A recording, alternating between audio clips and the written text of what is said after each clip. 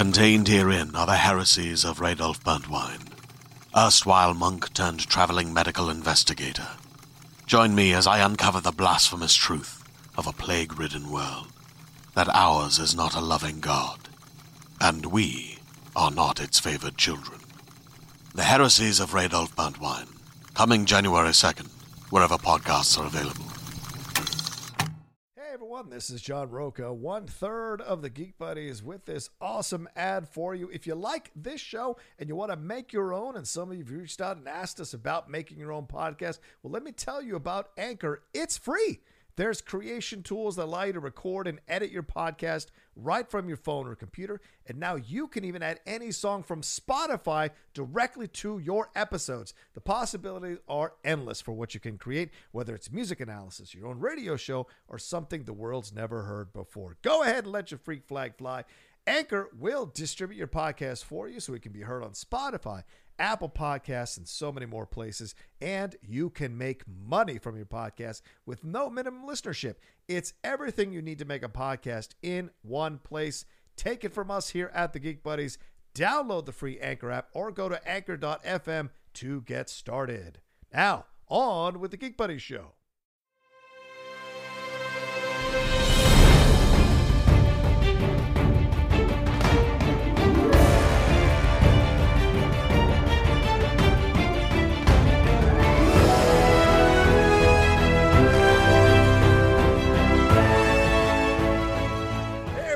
Welcome to a very, very special episode of The Geek Buddies. Hey!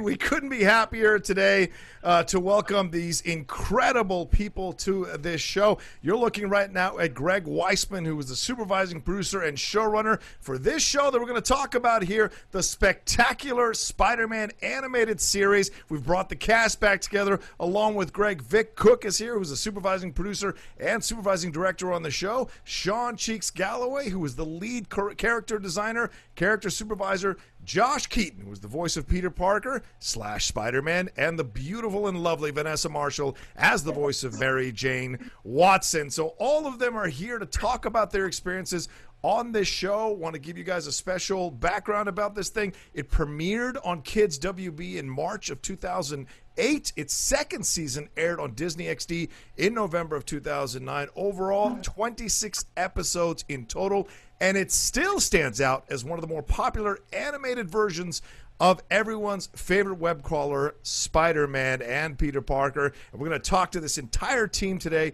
about their experiences making the show and how they feel about it and the legacy of the show as it stands now. IGN still talks about this show. So many websites still rank it as one of the best animated series ever in the history of superhero animated series or animated series ever. And we are more than honored to have these incredibly talented people be a part today on this Geek Buddies for this special reunion of the spectacular Spider-Man. Mikey, please take it away.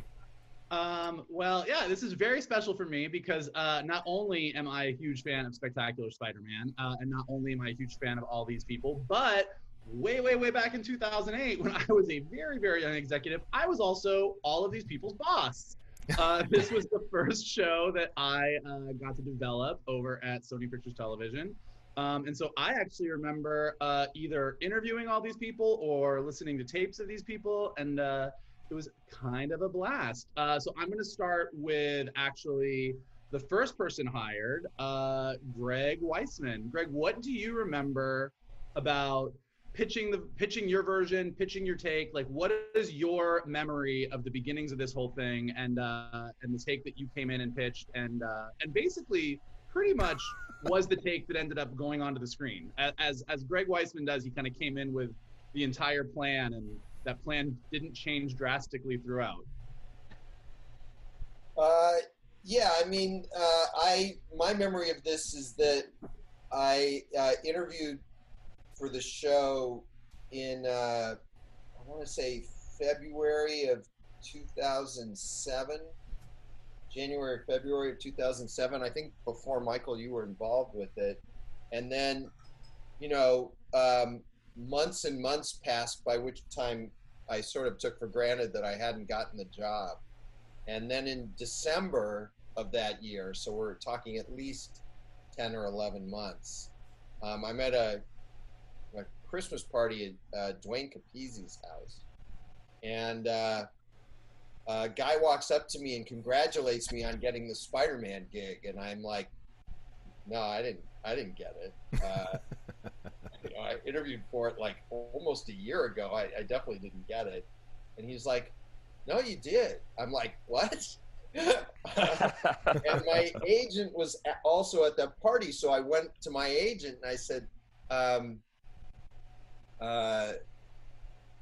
this guy just congratulated me for getting the Spider-Man gig.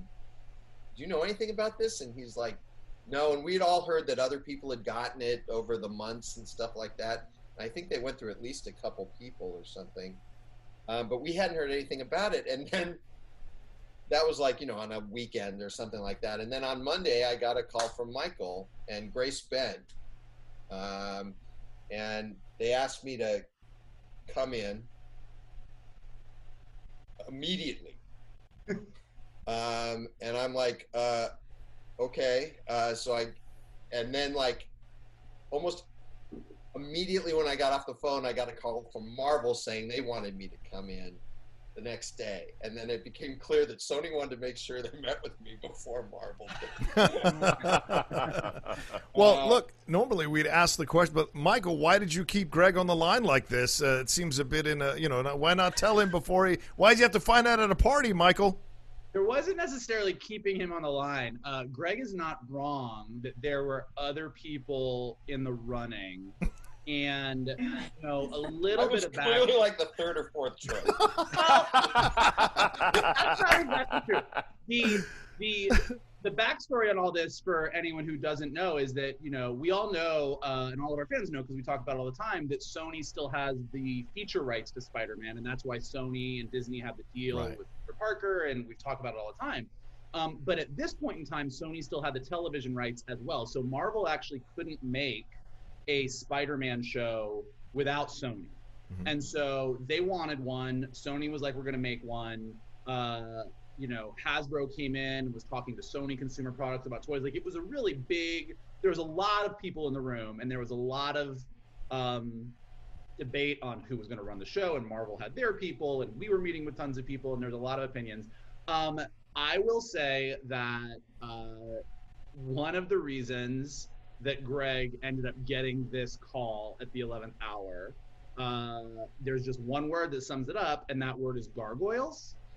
That there was Greg came in with a great pitch. A lot of people came in. I mean, as you can imagine, when you kind of throw it out to the animation writers of LA and say, give us your take on Spider-Man, everybody comes in and they pitch what they would do with it, and Greg's pitch was great. But the thing that actually put Sony over the edge on Greg, after I pointed it out to a few people that weren't as familiar, was actually Gargoyles, and what an amazing show it was for its time, and how it was this epic serialized show that had these amazing characters, and that even though it was a straight down the line boys action show, there was a lot more going on. And when you're going to take one of the most popular comic book characters of all time and put him on the big screen, maybe let's do a show where you're going to actually build out that world and build out those characters. And so really you can thank Goliath for that 11th hour call.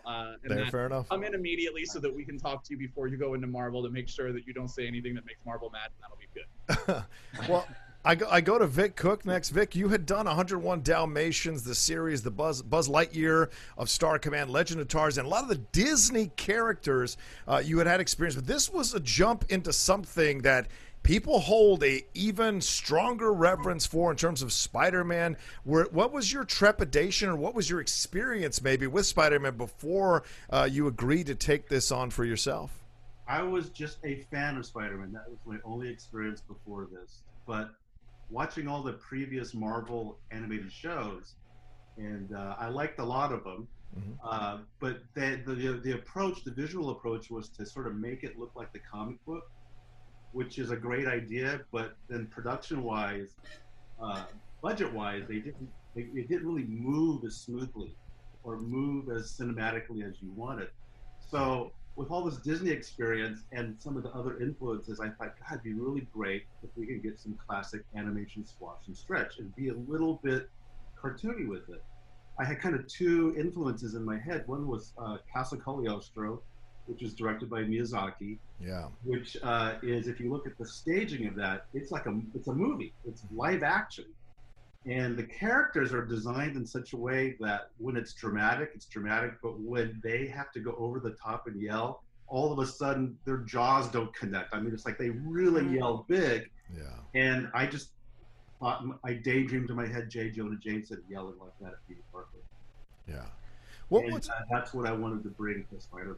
Well, you talk about the character design. We got to go to Josh Cheeks on this one. Cheeks, like, I was watching some videos about this history of Spectacular Spider-Man over the last few days, and one of the things people felt initially was they weren't sure that this was going to work. They looked at the designs and they were just like, "Is this really the way we're going to go with Spider-Man?"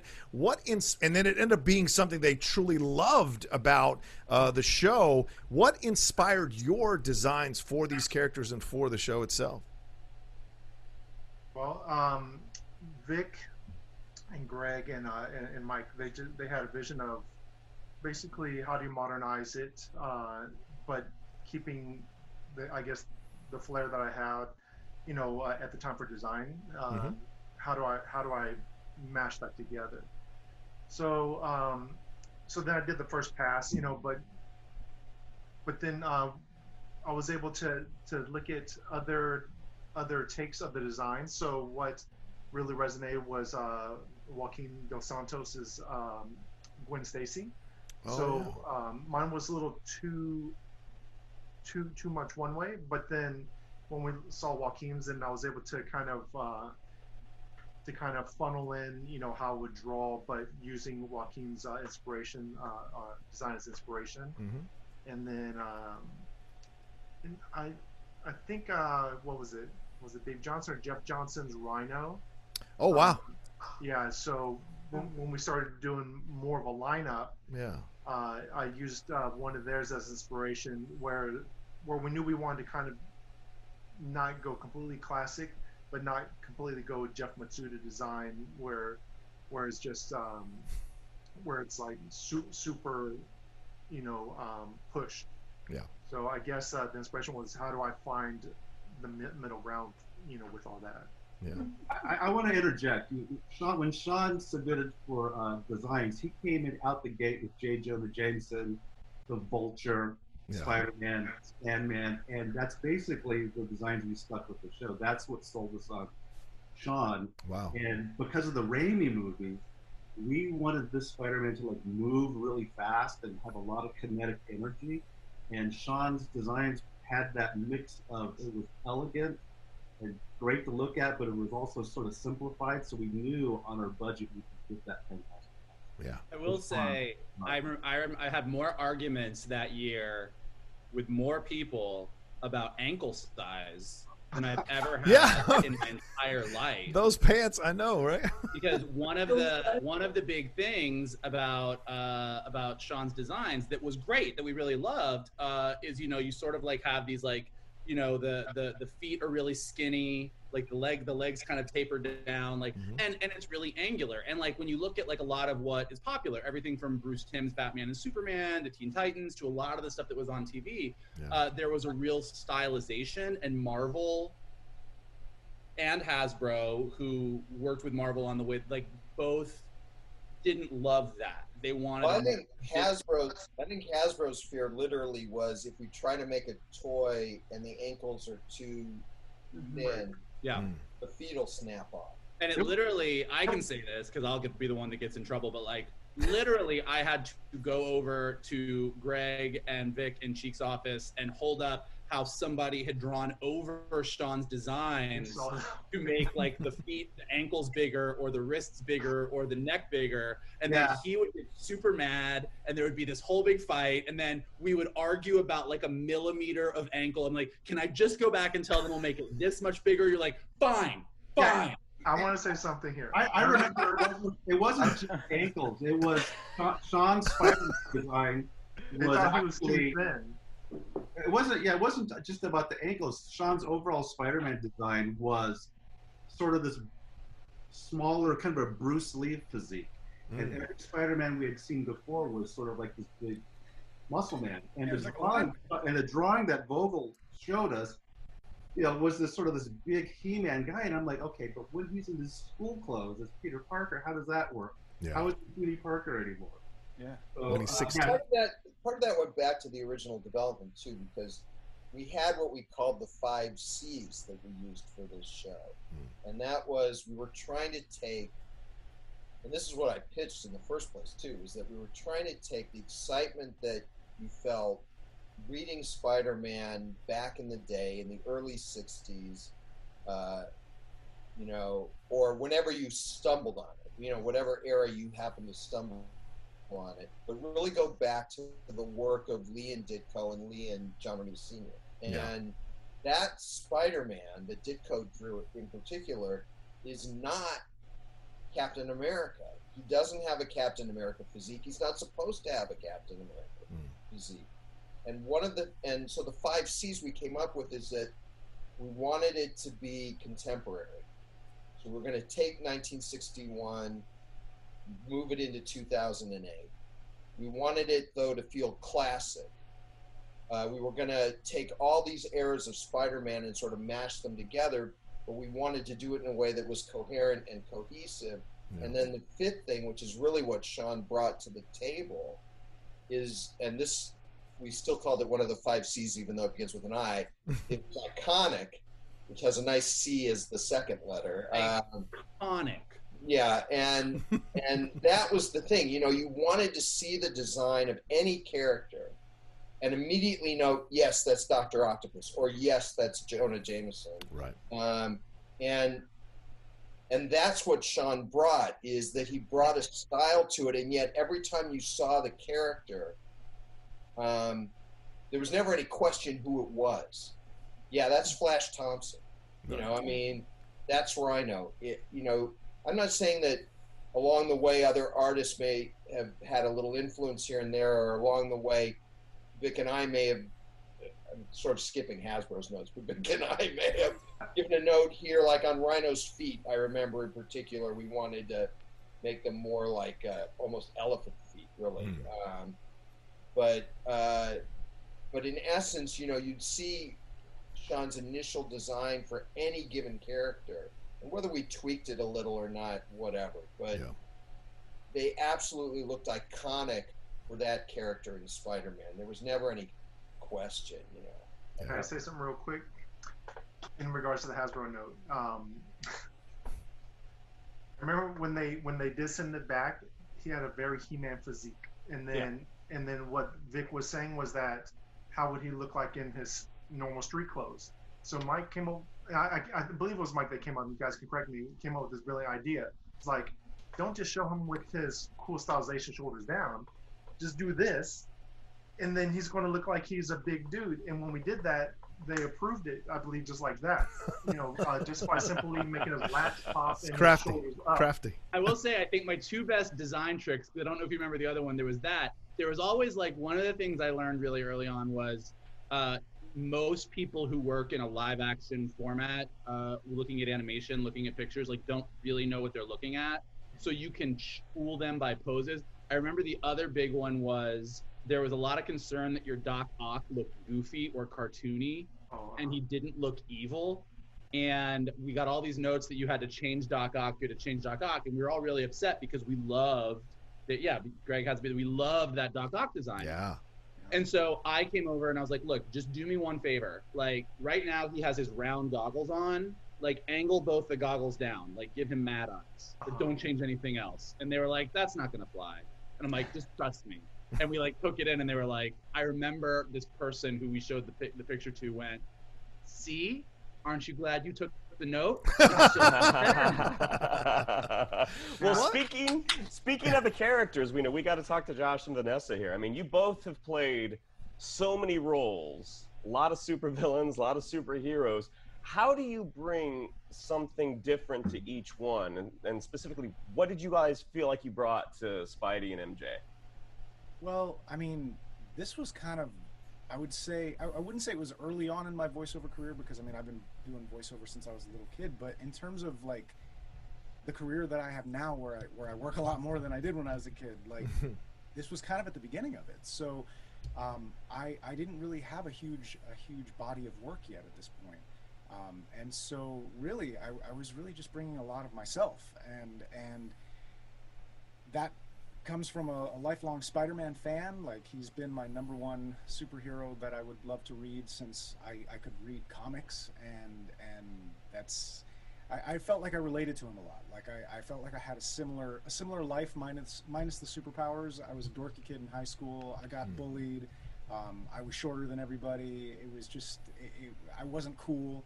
And if you get pegged as like not cool when you're in 8th grade, that follows you all the way through high school. Yep. That's who you are. That's who you are. And so on the other side of that, I had this whole other life where I was an actor, and I had totally different friends. Well, I actually had friends. I didn't really have a lot of friends at school. But I mean, I had friends who didn't see me as that, who didn't see me as the uncool kid. I was just me. I was just a regular guy. And so that, having to live that double life where, like, when I'm at school, and the other thing is that you even get made fun of for like the cool stuff you do at school. Like everybody knew I was an actor, so they all thought, oh, you think you're better than us or whatever. And, you know, with some exception, there were some nice kids at school, but for the most part, you know, there was a lot of that. So I had to deal with that there. But then when I wasn't there, it was a totally different life. So I was leading this double life, which was very Peter Parker-esque, where I was a lot more confident outside of school. When I went back to school, I was just the nerd again.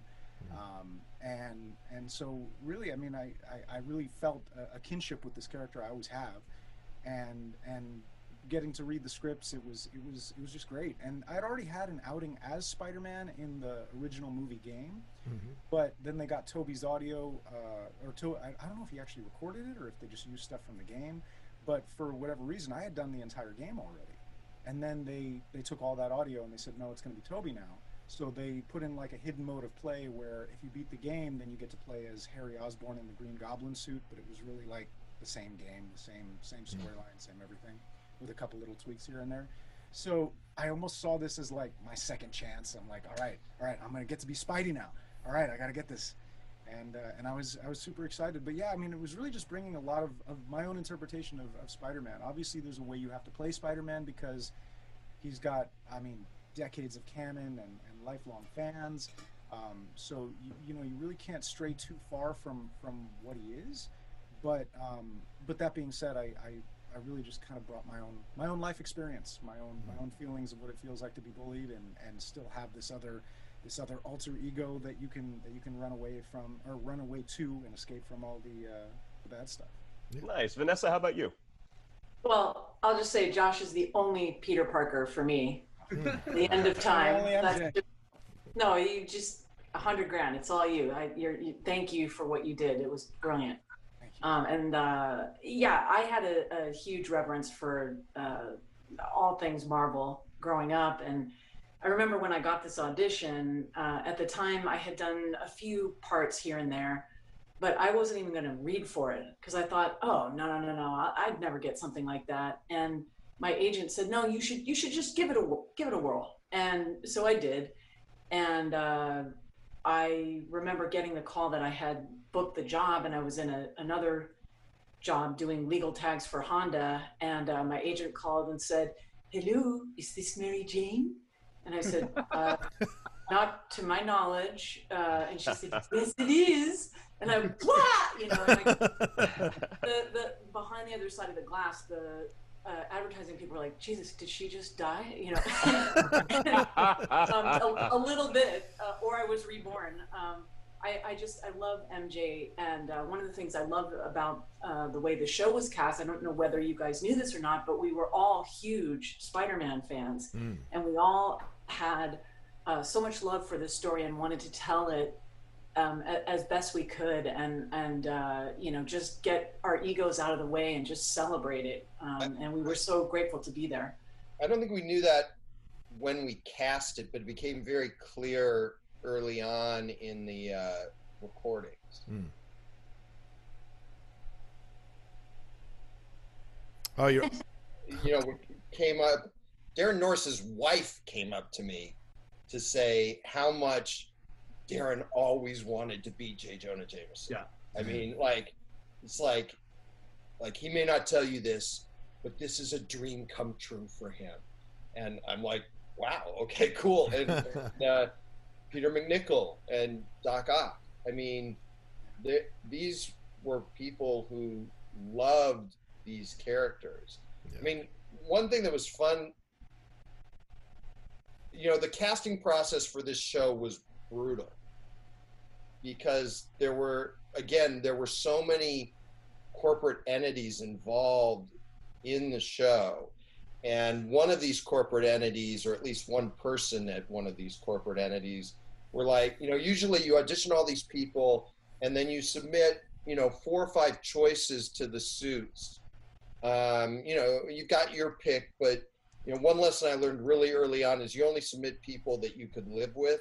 I once was on a show, not Spider-Man, but a show where the producer had one person that he just was positive was right for a role, but the executive was asking for choice.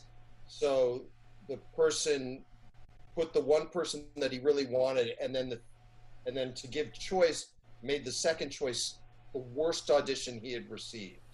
So of course, inevitably, the executive went for the one that he thought was just atrocious.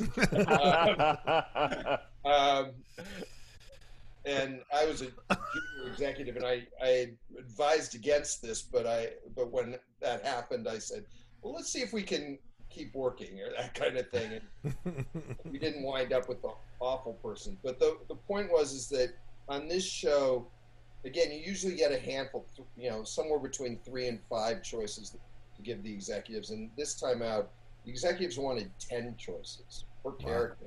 Wow. And they also wanted us to audition a huge amount of characters. Mm-hmm. And normally, the leads, you know, you're auditioning 4 or 5 characters for a show, particularly a show like Spider-Man, where you've really only got one lead. You know, we had a huge ensemble cast surrounding Spider-Man. There was really only one lead, and that's, you know, Peter.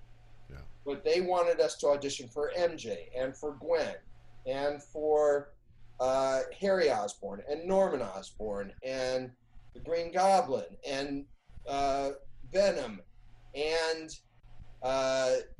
you know, Venom's alter ego and Aunt May and Jonah, and it was just like, oh my God, you want 10 times 13 characters choices for?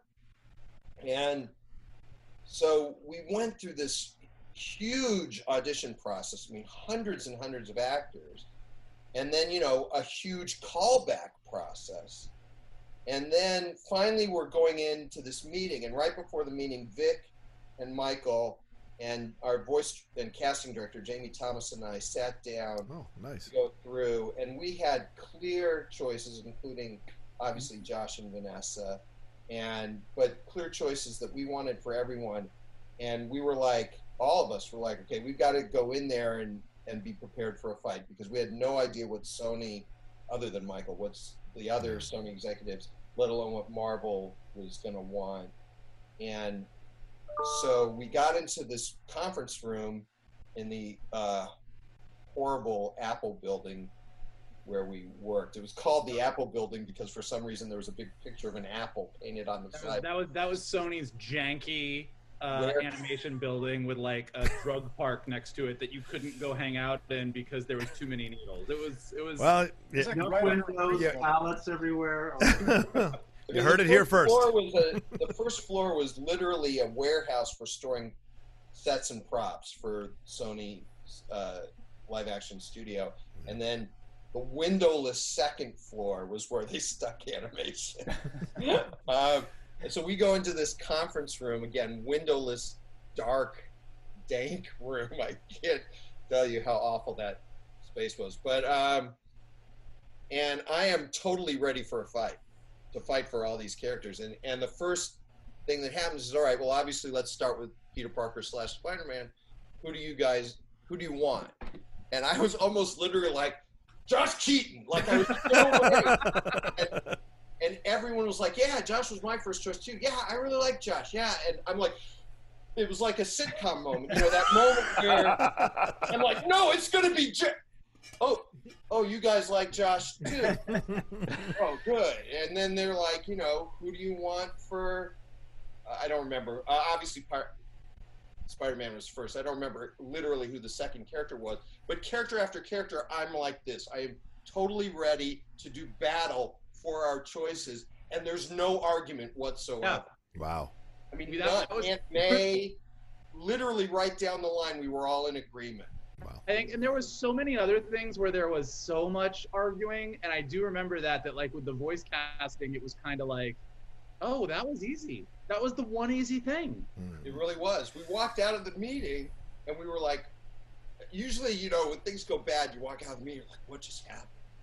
And this time we walked out of the meeting going, what just happened? Well, one of the things that was ever that easy before or since. One of the things that's a characteristic of the show that a lot of people talk about in a very, very positive way was the way that you all were able to streamline the disparate storylines and mythologies of the characters into a thing that was very understandable, because when you go in comics, there's all kinds of different origin stories and connective tissues that you can play with there. And one of the compliments about the show is that it's a very streamlined show. You kind of resuscitated Eddie Brock into a more interesting, layered character. Certainly, Gwen Stacy taking some of the ultimate MJ approach, making her a buddy of Spider-Man. All of this. How much of that was something you all had from the beginning, and how much of that was developed as you were going along during this process? Most of it was done. So when I finally did get the job, I met with Michael and Grace, and then the next day or day after, I can't remember, we met with Eric Roman and Craig Kyle at Marvel, and then a day after that, I got the job, and like I said, this was December. Mm-hmm. So, I have all these, I've been reading Spider-Man since I was a little kid, and I have all the comic books, but I went over to Golden Apple and on Melrose, and I bought those phone books, the Essential Spider-Man, black and white, thick things, and I bought, the first 7 volumes of that. It's all stuff I had read before, but it had been a while. But the thing is that my family was going to this dude ranch in Arizona with my in-laws. Not my first choice of a vacation spot, but we had fun. But I spent most of the trip just reading Spider-Man. Again, starting from Amazing Fantasy 15 and reading Spider-Man, that early stuff, the Stan and Steve and Stan and John stuff, and taking notes. And I would say that it all pretty much coalesced that week, and I came back and was able to pitch the first 13 episodes. And we made a couple changes. I had Craven, who showed up in season 2. I had him showing up in season 1. And Marvel had what I think was a smart note, which is that you got to give Spider-Man time to get famous for Craven to want to come after him. Right. So we subbed in Electro.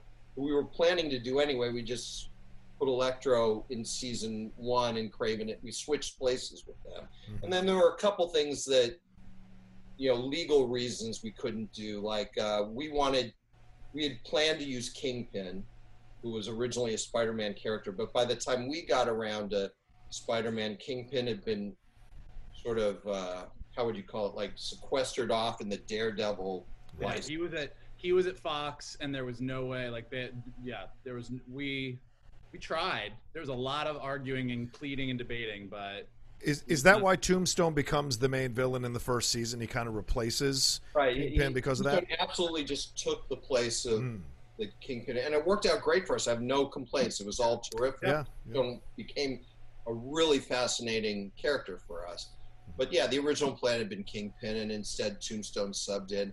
And then we also had planned, we never wanted to make it like Marvel Guest Star of the Week kind of thing. It wasn't going to be, Spider-Man and every week. But I thought like once a season, and so we had originally talked about, I think, Human Torch You know, because I really like the relationship that Johnny Storm and the sort of friendly frenemy rivalry thing that they had in those early years. So the idea that, you know, hey, I'm Johnny Storm, I'm the Human Torch, I'm a real superhero, I'm in the Fantastic Four. I like that, appealed to me a lot, and so we had him in the first season, and then again, legally, we just couldn't get that cleared. But, you know, I don't think the show suffered from it. I just think it would have been a nice added texture to it. I think actually, Greg, I said this to you a few weeks ago. It's funny because, you know, when we made Spectacular Spider-Man, there was no Young Justice. That came later. But as I've been catching up on my Young Justice and watching it, I realized that had there been more than 26 episodes of Spider-Man, and had we been able to use some of the rest of the Marvel library, Marvel would have gotten a version of a Marvel Young Justice kind of before Young Justice existed. Yeah, we had plans for, again, if you think of it as the early 60s reset in 2008, my point of view was that the Fantastic Four was also in New York, but they were dealing with big cosmic problems, not the stuff that Spider-Man was dealing with. But this would have been before Tony Stark ever put on the suit, before Don Blake ever picked up a hammer. Ant-Man was around, but he was too small for most people to notice. And the Hulk was like this. The Hulk was like in the American Southwest jumping around, and people weren't even sure if that was real or just like a Bigfoot legend, you know, kind of thing. Right. But we had this notion of stories that that Uncle Ben would have been a huge fan of, you know, Captain America, and that up in the attic of the Parker home, there's Uncle Ben's old memorabilia, Captain America memorabilia collection, so that when Captain America got thawed out from the ice, you know, Peter would, you know, see him as like a connection to Uncle Ben. Yeah. Or the episode where that got Josh right there, right in the field. Yeah. The episode where Beast and Cyclops show up because they're the first two students at Xavier's school, and they think Spider-Man might be a mutant. So they show up to recruit him for this school. But it's such early days that, you know, not even Iceman and Angel and Marvel Girl are there yet. You know, the idea was to really think of this in terms of early days of Marvel, and we would build from there. That was the original intent. And then we were quickly disabused of the notion that we had access to any other corners of the Marvel universe except the Spider-Man. But another thing, I don't know if Vanessa and Josh know this, but one of the things that's really interesting about the show is, although we all know that MJ and Peter are the couple, in our show, we very much built, or you guys very much built, the Gwen and Peter relationship. But one thing, Greg, I don't know if you want to talk about it, but like what your plan would have been, because you had pitched how and why Peter and MJ would eventually have come together. You remember? Yeah, I mean, we had for lack of a better term, the original plan was to do 5 seasons of Peter in high school. Sort of take him through real time, beginning of his junior year, and over 5 seasons. By the 5th season, he'd graduate high school. And then the plan from there was to do direct-to-DVD movies of his college years.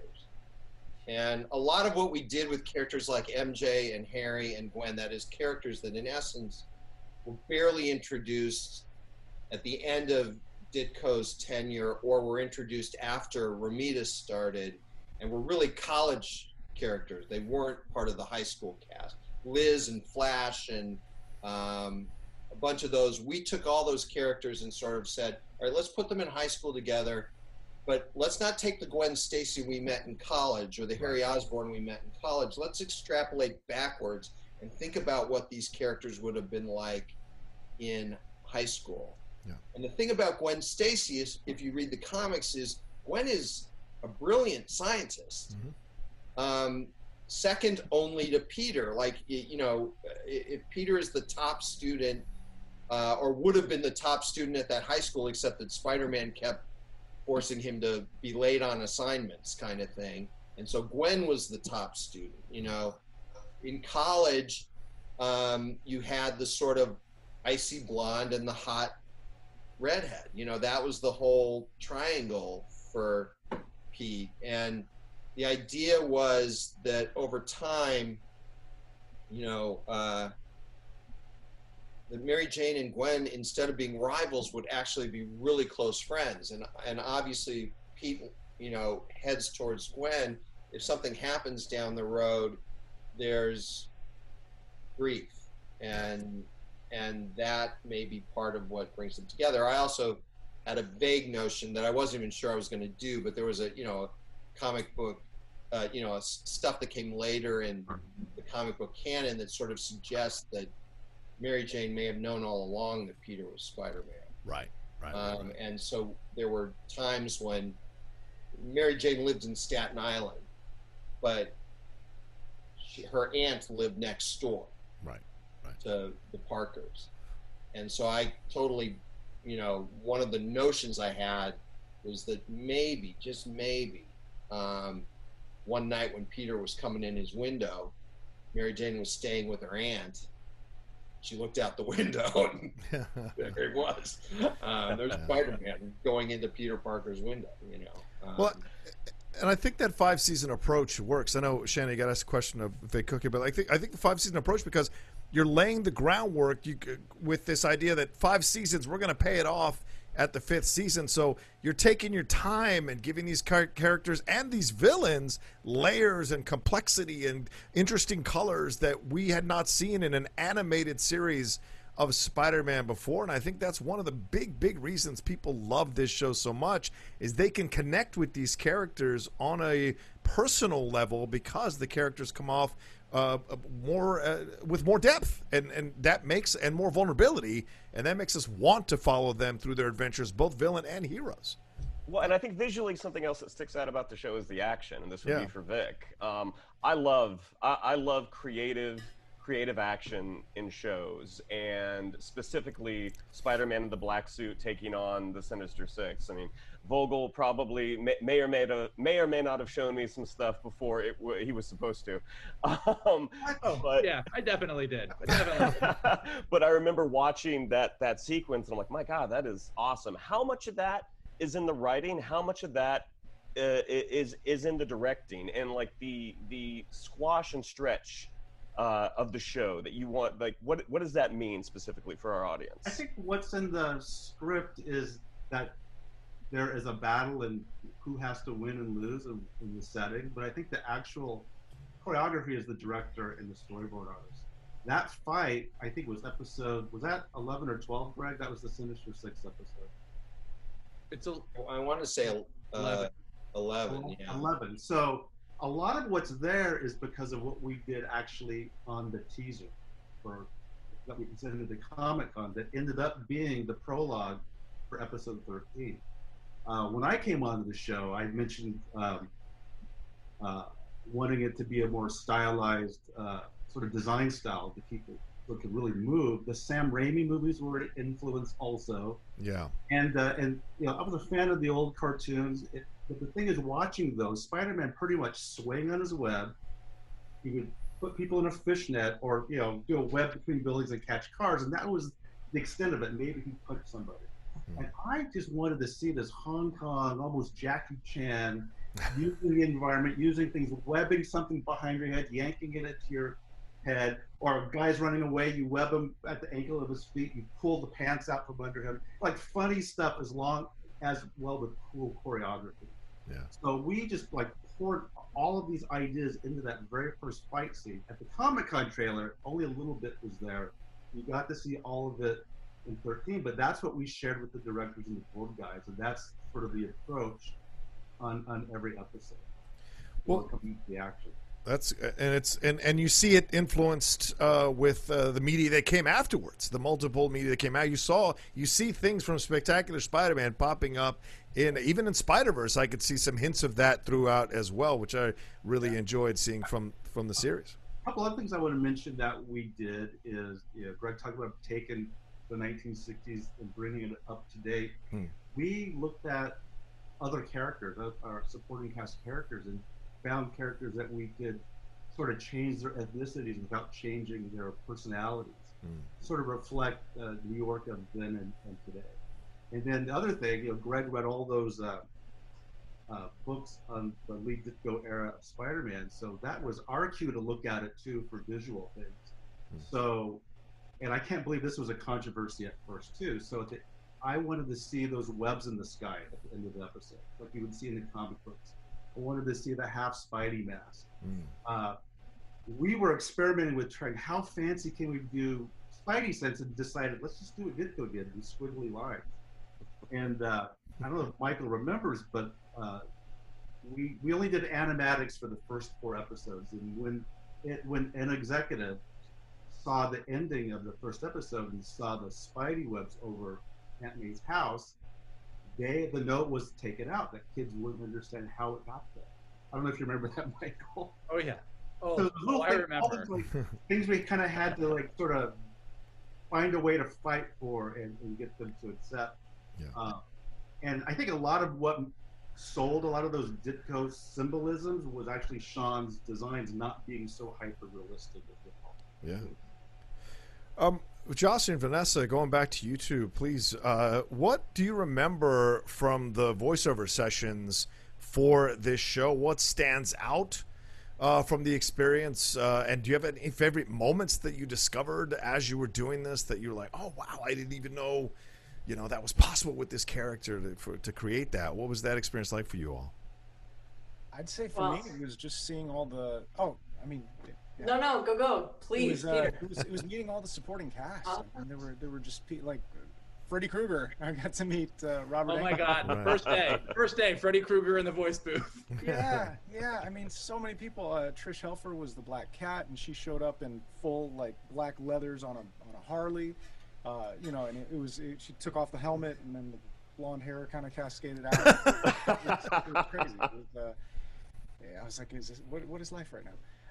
But it was amazing because I got to work with so many amazing voice actors for the very first time, and I got to work with Phil Lamar. I don't think I'd worked with Phil Lamar up until that point. I hadn't worked with Kevin Michael Richardson. Like there were a lot of people who I just met, who were kind of at the top of their game already. That I just got to work with them in that capacity where I'm like headlining a show. I was nervous a lot of the time. I tried not to show it, and I tried to kind of put it into the character because, I was learning as I went, pretty much just like Peter. So it was this weird situation of life imitating art, imitating life, and but it was amazing. Like I've made lifelong friendships from that show. I mean, all of you guys. It's and more, and yeah, like that. Just working with the cast, working with the crew, the supporting everybody. It was such a nice family environment, in a weird way. Yeah, Vanessa. We were super spoiled just because we had everybody we had the big recordings like where everybody in the room at the same time, which you don't always get, which was awesome. Yeah. Sorry, go ahead, Vanessa. I was reminiscing here.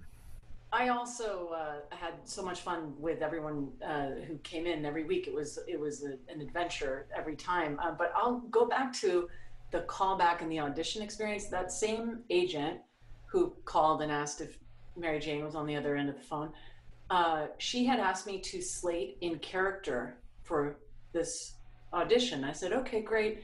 When I got to the callback, Jamie said, do you want us to play your audition for reference? I said, sure, that's probably helpful. So he played Vanessa Marshall's Mary Jane, and then he shut it off. And I said, might I hear what follows the slate? And he said, no, actually, everything after that sucked. So you got him in the slate. Wow. Go for it. Go ahead. Oh, man. So I literally owe my life to my agent who made that request, so I owe her everything. But also, my favorite line from the Spider-Man series is, "Face it, Tiger, you just hit the jackpot." And when I got to say that, that was my geek highlight moment. I'm gonna save that line again. That's fantastic. I have a story about that. Go for it, Greg. Go for it. So there was an executive at Kids WB. Is where we aired season 1. We read the script for that, and he was like, when he'd come aboard, he came aboard late to the show. We were already in production, and he was new, and he was like, but don't worry, I'm a huge Spider-Man fan. I love Spider-Man. And we're like, great, and then he got the script with that line in it, and he goes, I don't know about that line. It makes Mary Jane seem so conceited. I don't think we'll like her if she says that. I think you need to cut that line. Wow. And we were like, you think you're a Spider-Man fan? And we were like, well, Michael, you can take over the story, because you had to explain it to him. And then he had a suggestion for a replacement line that would pay homage to it, but wouldn't make her seem so. That was, I think, my first, because like I said, like this was my first job. Like Spectacular Spider-Man was my first job as an executive. I was an assistant. I literally got promoted because they needed somebody to run Spider-Man, basically. And so this was the first time. Other than that, I had always tried to like compromise or find a middle ground, like make Vic and Cheeks try and make Peter a little bit bigger. Like I was always trying to compromise. And this was you can't say, face it, Tiger, you hit the jackpot on a kid's show. And I'm like, why? And he was like, she just can't say that. And my response was, but that's what she says. And he was like, but no, she can't. And then it was literally like, what if she says, we're gonna have a great time, Tiger, or hey, Tiger. And there was all these suggestions, and I was just like, his last thing was to give the line to Peter. What? Yeah. Give the line to Peter, and have Peter say, face it, Spider, you just hit the jackpot. Oh my God. And that suggestion came to me, and I'm like, no. That was the first time where I just said, well, this is what we're doing, and that's it. You can decide what you want to do with it, but this is what's happening, because like Mary Jane Watson is obviously saying that. I mean, literally, I think in all of comics, there are only 2 lines that are more famous than that. And one is also Spider-Man, with great power comes great responsibility, or I thought it was gullibility. And then there's the Batman line, criminals are superstitious and cowardly law. And if you're talking about actual quoted lines of dialogue, I think that line is literally the top 3 lines, most famous lines in all of comics. It made you and the wonder. notion that and clearly he was like, had to be explained, like, this is in the comics, it's really, and he's like, I knew that, but still. By the way, that was the same executive who said, take the spider webs out of the sky. Is that executive still working? Get Black Cat saying you better not get your goose. Part of Michael's job. By the way, Josh. I want to give you some credit. Big part of his job then was we would get these notes, and he'd see the reactions of Greg and I, and have to calm us down. My head explodes. Michael has to go. That's what we flipped over, I think I did a very good job of letting you guys explode and then going back. It was a good balancing act. Take it from me, he's very good at that. He's very good at taking the explosion and presenting it in a more palatable way. Yes. So what Josh was just going to say, which I still to this day find hilarious, is that people got concerned about "Face It, Tiger, you hit the jackpot." And when you look at some of what Black Cat says in the Black Cat episode, I can't believe nobody even batted an eye. And I'm like, are we really going to let her? I was thrilled. I was just sitting there, rubbing my hands together. I was like, this is awesome. You want a piece of the mud pie? You better not get your goop in my hair. Another important line, the first episode, where we don't do the origin story until way later, but Spider-Man's being chased by the enforcers, and he's trying to stop the Vulture from getting Norman Osborn, and he has a thought. By the way, that's another thing we did in this show. We had thoughts as well as dialogue with explosions and music happening at the same time. But he has this thought of, I can't let what happened to Uncle Ben happen to Harry's father. And it's a little bit of a callback to his origin. We were asked to cut that.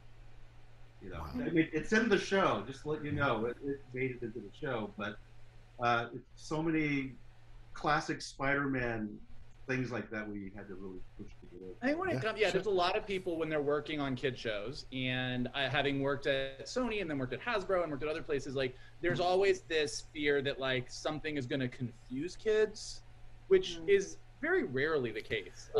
Meanwhile, you got Uncle Ben dying in a carjack situation, so I'm just like, well, you know. Parents. They're also piss off worried. the parents. I think they're actually less worried about actual kids than they're worried that some parent is going to get all outraged. Yeah.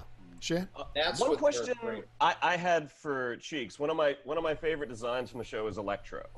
That you were able to kind of harken to the classic costume with the color scheme, but you made it so you didn't have a guy with a lightning mask over his face. What was that process like, coming up with your take on the characters? How much flexibility did you have? You know, I'll be honest, I can't remember the full details, but I do remember I went a different route first, where it was, and that was the moment where it's like, why is my brain trying to reimagine it to the extreme? And I had like these actual turbines on his back that you could see the electricity going into the tubes. But then, you know, Vic and Greg, like, he doesn't have time to make these things. He's grabbing something real quick, hodgepodge. And when it came to the face, I'm not sure. Did you guys say don't do classic mask? And I can't remember honestly about how the face came Well, he was like pure energy, pure electrical energy. So the suit you designed was to contain him, and then when the suit came off his head, it would just be electrical. And I think I wanted to make sure that the spikes still resembled what his mask had as a silhouette. But I don't believe I came with that idea. I believe, you know, Greg, you know, or Vic might have suggested that. I have to ask, on the heels of that, the Green Goblin is such an interesting design for this show, and the way it's played in the show. I have to ask, there's a little bit of a Joker vibe to him, and especially when he takes over the crime organization in that bar scene. It feels very Joker-esque, and I wonder if that was a little nod or a little intentional in how that came about. I think, honestly, that's, you know, if that's Joker-esque, then you've got to chalk that up to Stan Lee. Okay. I mean, you know, I think our interpretation of Green Goblin is very dead on to, maybe not in later years, but to the original stuff that Stan was doing with the character. Whole notion of being a crime boss, not just being a supervillain, but literally taking over, you know, the New York underworld. That's right out of the early comics. Right out of it. And we decided really early on that who runs the underworld was going to be a major thread throughout both of our, well, not just both of our first two seasons, because we had plans for season 3. I mean, we were talking about introducing Mr. Negative in season 3 and Hobgoblin, but it was always about, okay, you've got these powers, then Spider-Man takes someone down, it creates a vacuum. In other words, there's never any permanent solution to that problem. It's not like suddenly crime goes away permanently. You know, we've Lincoln Thompson is, or I'm getting his name wrong because it's been so many years, but the voiceover, you mean? Real name? The voiceover, or no? No, what was Tombstone's name? Real name? Wasn't the other? I can't remember. I can't remember now either. Okay. But in any event, you know, if he's under indictment and has to beyond best behavior, which hampers his ability to run the underworld, that creates a power vacuum that Green Goblin sought to fill in the end of season 2. If Green Goblin, quote unquote, dies at the end of season 2, then who comes in to fill that vacuum? And that would have played into seasons 3 and forward, because again, it doesn't end. Nothing ends, you know. Right. And so that underworld thing, but really still all of that comes out of the early comics. You know, the idea of the big man, the idea of the master planner, the idea of Goblin doing this stuff. It was Kingpin back then, but still, that all that stuff comes out of the early comics, that Stan was constantly weaving that in. What we had the advantage of was hindsight. Yeah.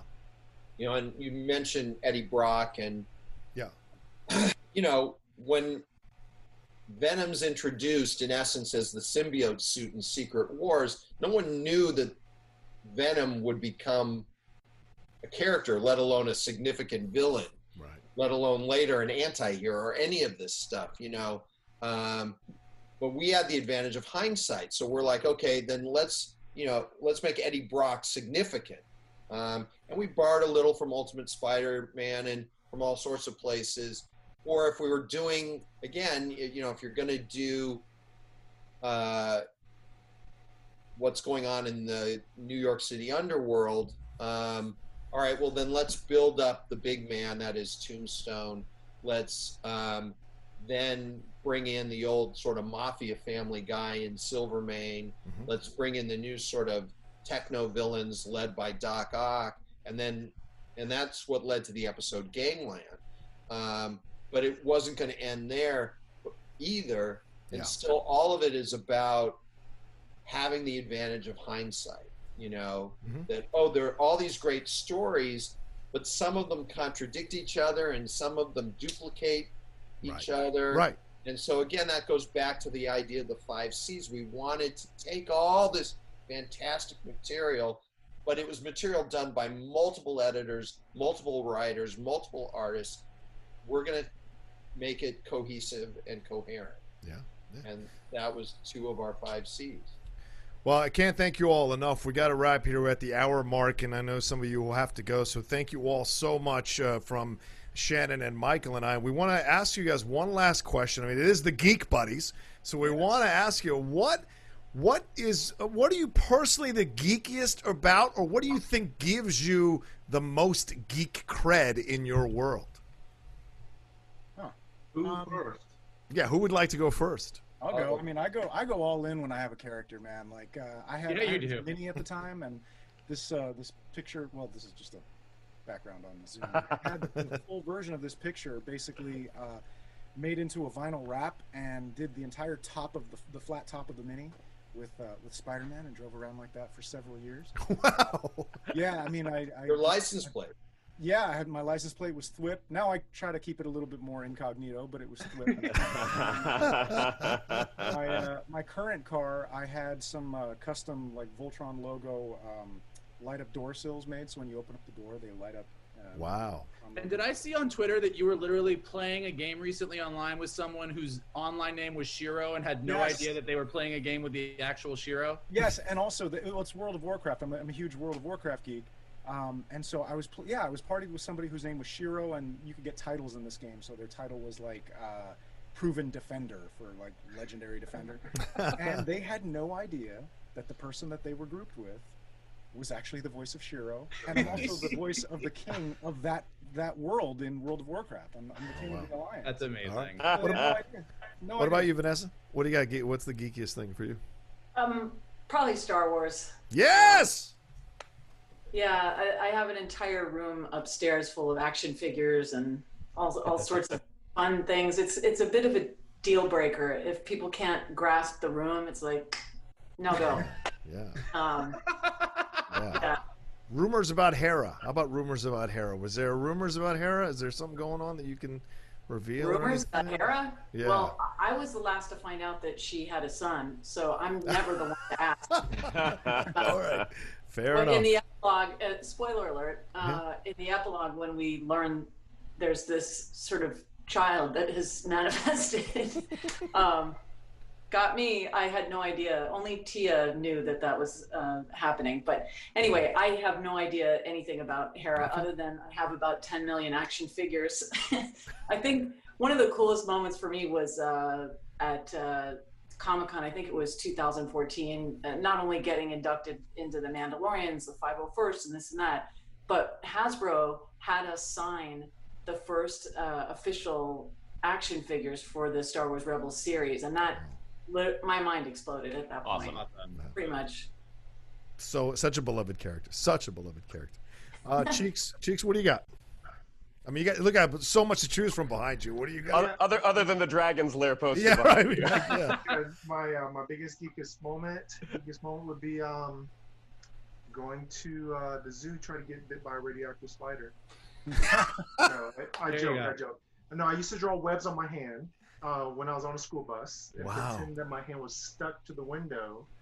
And I guess I was fairly strong. People had a hard time taking it off. They actually believed about Spider-Man. That's awesome. I love that. Also, I think it's pretty geeky that in Spectacular Spider-Man, Peter Parker has a signature mole.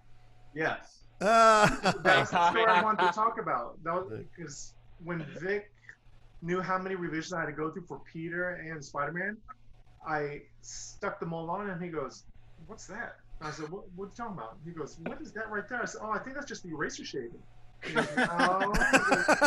He goes, "Come on, what is that?" And I said, "Come on, Vic." I said, "I had to do like 19 revisions on Peter." I said, "Can I get this?" Look, he goes, "You did go through a lot." He goes, "I'm going to send it up, but if it gets contested, then we'll have to take it off." And then he told me what happened in the meeting, but maybe you guys can elaborate what happened at the meeting once it got into, shown in front of his execs. That doesn't. There was a meeting about Spider-Man's physique that for some reason I will never forget. It was a huge thing. We kind of talked about it earlier, but I think this one just got approved quickly. I think people really like the tag. No, Mike had said something. Somebody said, "What's that on Peter's cheek?" And then Mike said, "Have you seen Cheeks' cheek?" This is what you relayed back to me back then. Oh, yeah. I think we did there was some sweet talking. There was some sweet talking when we got it. I want to hear this. I didn't hear that part. No, I think it was just like, I don't think we said what you said. Like, I don't think I used the whole, he's done so many revisions. I think we think it, we were inspired by this, but also I think there was, it makes him unique. It makes this version stand out.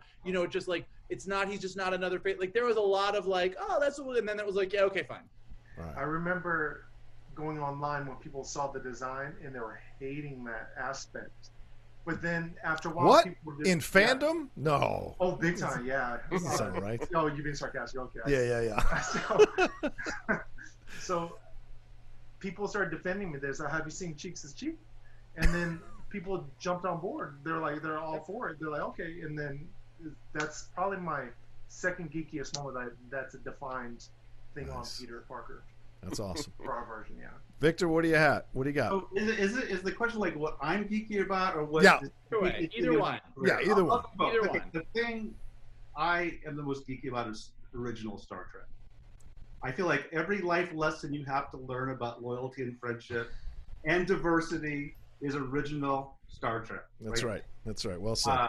I say career-wise, the reactions I get, it's definitely the Spectacular Spider-Man and probably Scooby-Doo Mystery Incorporated right after that. But recently, newer people coming into the business who are like in their late 20s, early 30s, anytime I mention this show, this was my second storyboard job. Oh, Darkwing Duck, yeah. I'm like a rock star to this guy.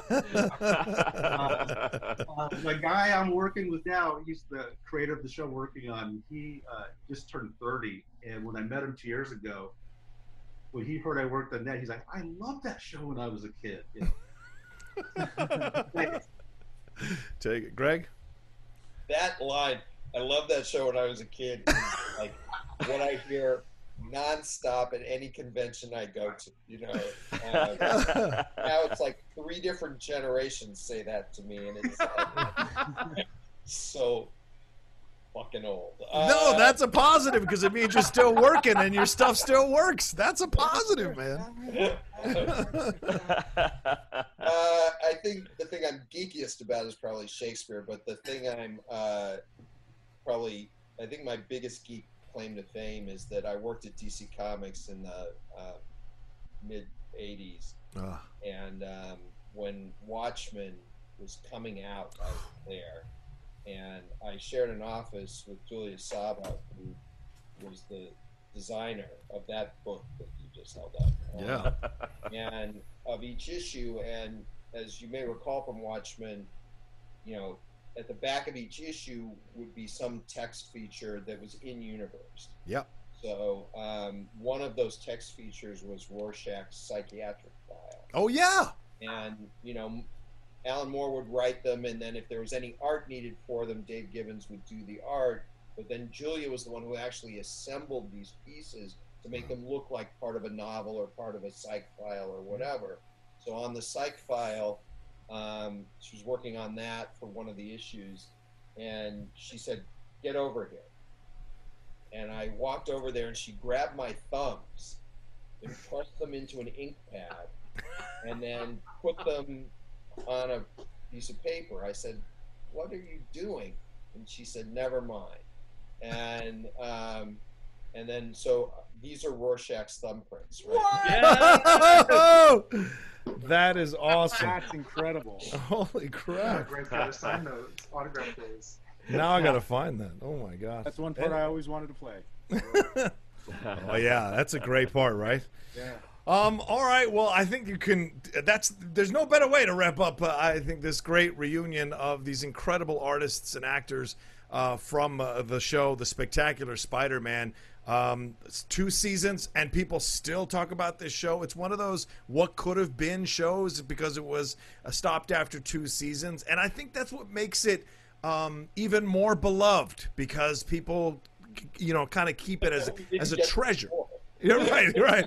But as a treasure, you know, and they love it in that way, and they keep it in that. So it was just an honor for I think all 3 of us to have you 5 join us to talk about it, and I hope you fans enjoyed it as well.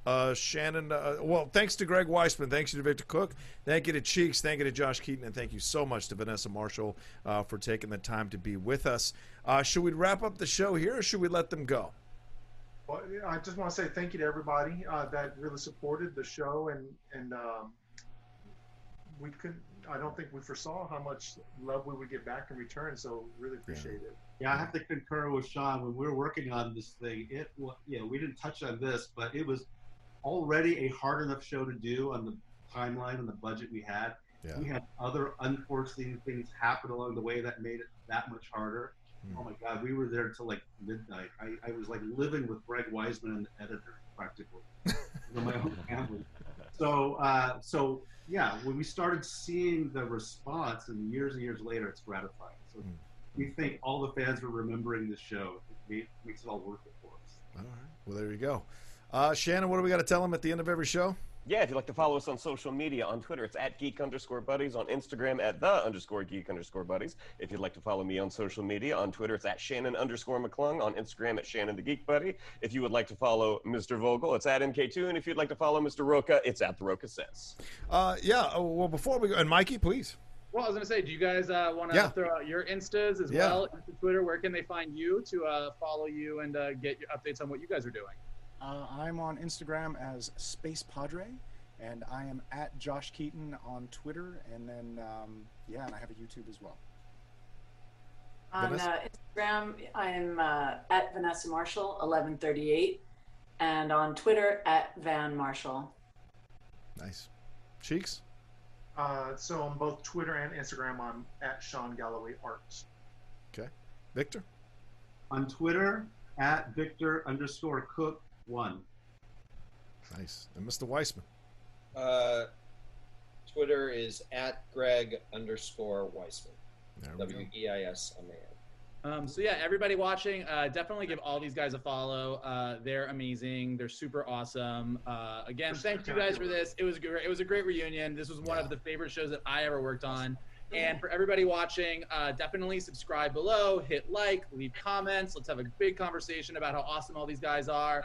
And if you're listening to us on Anchor or Apple Podcasts or Spotify or wherever, give us likes, give us ratings, share this, retweet it, post it on your social media. Hopefully we're going to do more of these. This is the first of many sort of reviews and looks back on some awesome shows with some awesome geeky people. And we will see you all next time. There you go. And that'll do it for this episode of the Geek Buddies! Geek Buddies! Hey!